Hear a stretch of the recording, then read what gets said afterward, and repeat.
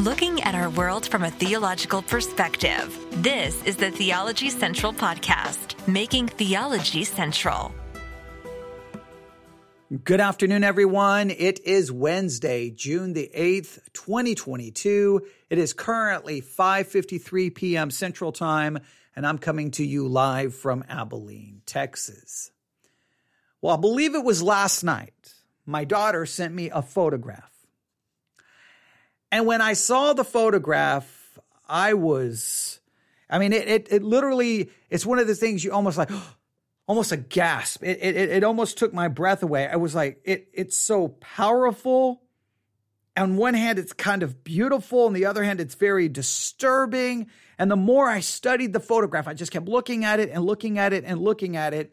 I don't know how long it took, maybe 10 minutes, 15 minutes. I don't know exactly how long, but all of a sudden I looked at the photograph and saw a beautiful picture of a very important theological truth. Now, the image itself says a lot about the horrible conditions and the horrible situation that is happening in our world. And I do not want to minimize that in any way, shape, or form. This photograph, first and foremost, should just tell us and remind us and scream to us how horrible the situation in Ukraine is right now. It should just tell us how horrible it is and make us continue to pray and plead with God and want this situation in Ukraine to stop, the war, the invasion, for Russia to move back to their borders, and the death and the destruction should stop. But in the midst of this horrible situation, this image just made me think of, another horrible situation and something beautiful within that horrible situation. Because in this photograph, you see the horrors of war. You see the destruction of war. But right there in the midst of the destruction of war, you see something beautiful, something that seems out of place. And I think that is a very important picture of a theological truth. Let me try to describe this photograph. You see these buildings that have been completely destroyed by explosives, by bombs, by Russia, attacking Ukraine. And I mean, there's really two buildings here. Part of them are still standing, but it's in rubbles. There's just rubble, debris everywhere. These buildings are destroyed. There's no one around. It's empty. It's just what's left is the scars and the destruction of war. But right there, in between these two buildings that are like, they're just shells of themselves. There's nothing really much left there. It's just in shambles. It's broken. It's destroyed. You see the destructive nature of war. But right in between these buildings, here is this young girl wearing this beautiful red ballroom gown. And it seems completely out of place. You're like, why is she standing there in this beautiful red gown, this beautiful red dress, right there in the midst of all behind her? There's no people anywhere. It just seems isolated and lonely because all life has been removed from the area. People have been killed. They have fled. You just see the destructive elements of war, the remaining debris of war and destruction. But there she is standing there in this beautiful red gown. And you're like, what is going on? Like, that picture just has so many ideas that come to your mind. And so my daughter sent me some information about it. All right. The young girl standing in the red ball gown, she is standing in front of what remains of her school. Graduation that is not. That's kind of what the photograph is called. Graduation that is not. This is the description from the person that I guess posted the picture on Twitter. My niece was supposed to graduate this year from her high school. She and her friends planned the graduation event, brought dresses, and were looking forward to the big day. Then the Russians came. Her school was directly hit and destroyed on February the 27th, 2022. Today, she came back to what is left of her school and her plans for the graduation.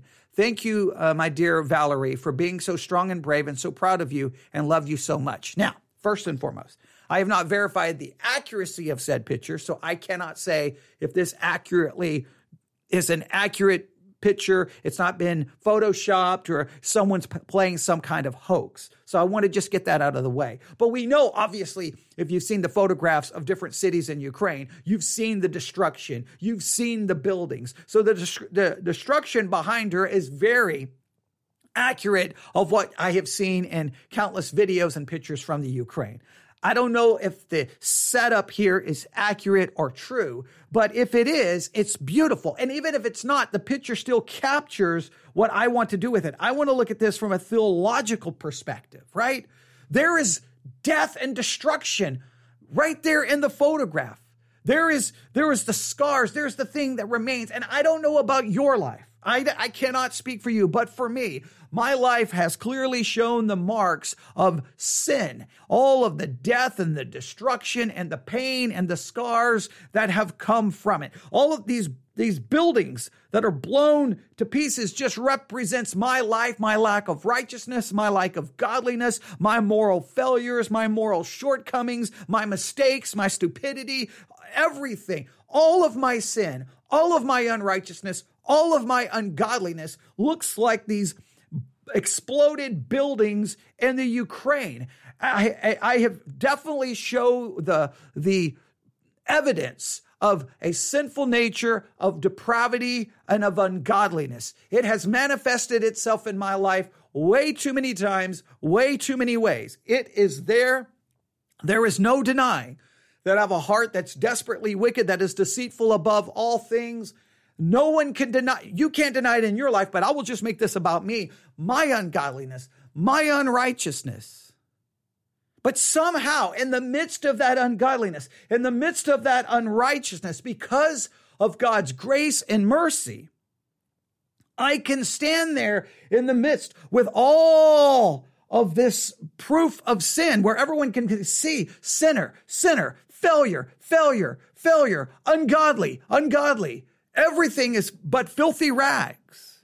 I can somehow stand there and be covered in the absolute perfection, the absolute beauty of the righteousness of Christ, not because of anything I have done, but because of the imputed righteousness of Christ. I stand clothed in his righteousness.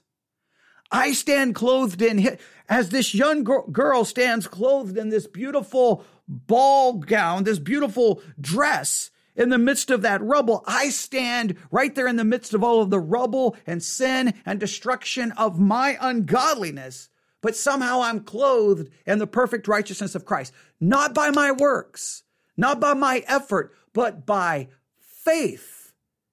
Christ's righteousness is imputed to me. As one article says about the imputed righteousness of Christ, this is important. On the cross, Jesus took our sin upon himself and purchased our salvation. We have been justified by his blood, and part of that justification is an imputation of his own righteousness. Paul puts it this way: for our sake, God made Jesus to be sin who knew no sin, that in him we might become the righteousness of God. Jesus is righteous by virtue of his very nature. He is the Son of God by God's grace. Through faith in Christ, that righteousness is given to all who believe. That's imputation, the giving of Christ's righteousness to sinners. It doesn't make me righteous. In practice, it declares me to be perfect, declares me to be without sin, declares me to be obedient. So even though the reality of my sin is all around me, the reality of sin is still in me, that nature is still there, I can stand beautifully robed in the perfect righteousness of Christ. And yes, the sin around me proves I'm a sinner, but I'm still clothed in the righteousness of Christ. You say, but you don't deserve that. It's not fair. You're right. I don't deserve it. It's not fair. It's by faith. It's because of God's mercy and God's grace. So when I saw this photograph of this young girl standing here, again, this beautiful gown, this beautiful dress, right there in the rubble of the destruction of the war in Ukraine, I'm like, what a beautiful representation of the reality of my life, that I can be robed in the perfect righteousness of Christ, even though all of the destruction of sin is around me. If you have not seen the photograph, you should find it. You may be able to look for it just by doing graduation that is not, let me just do a Google search for that. Graduation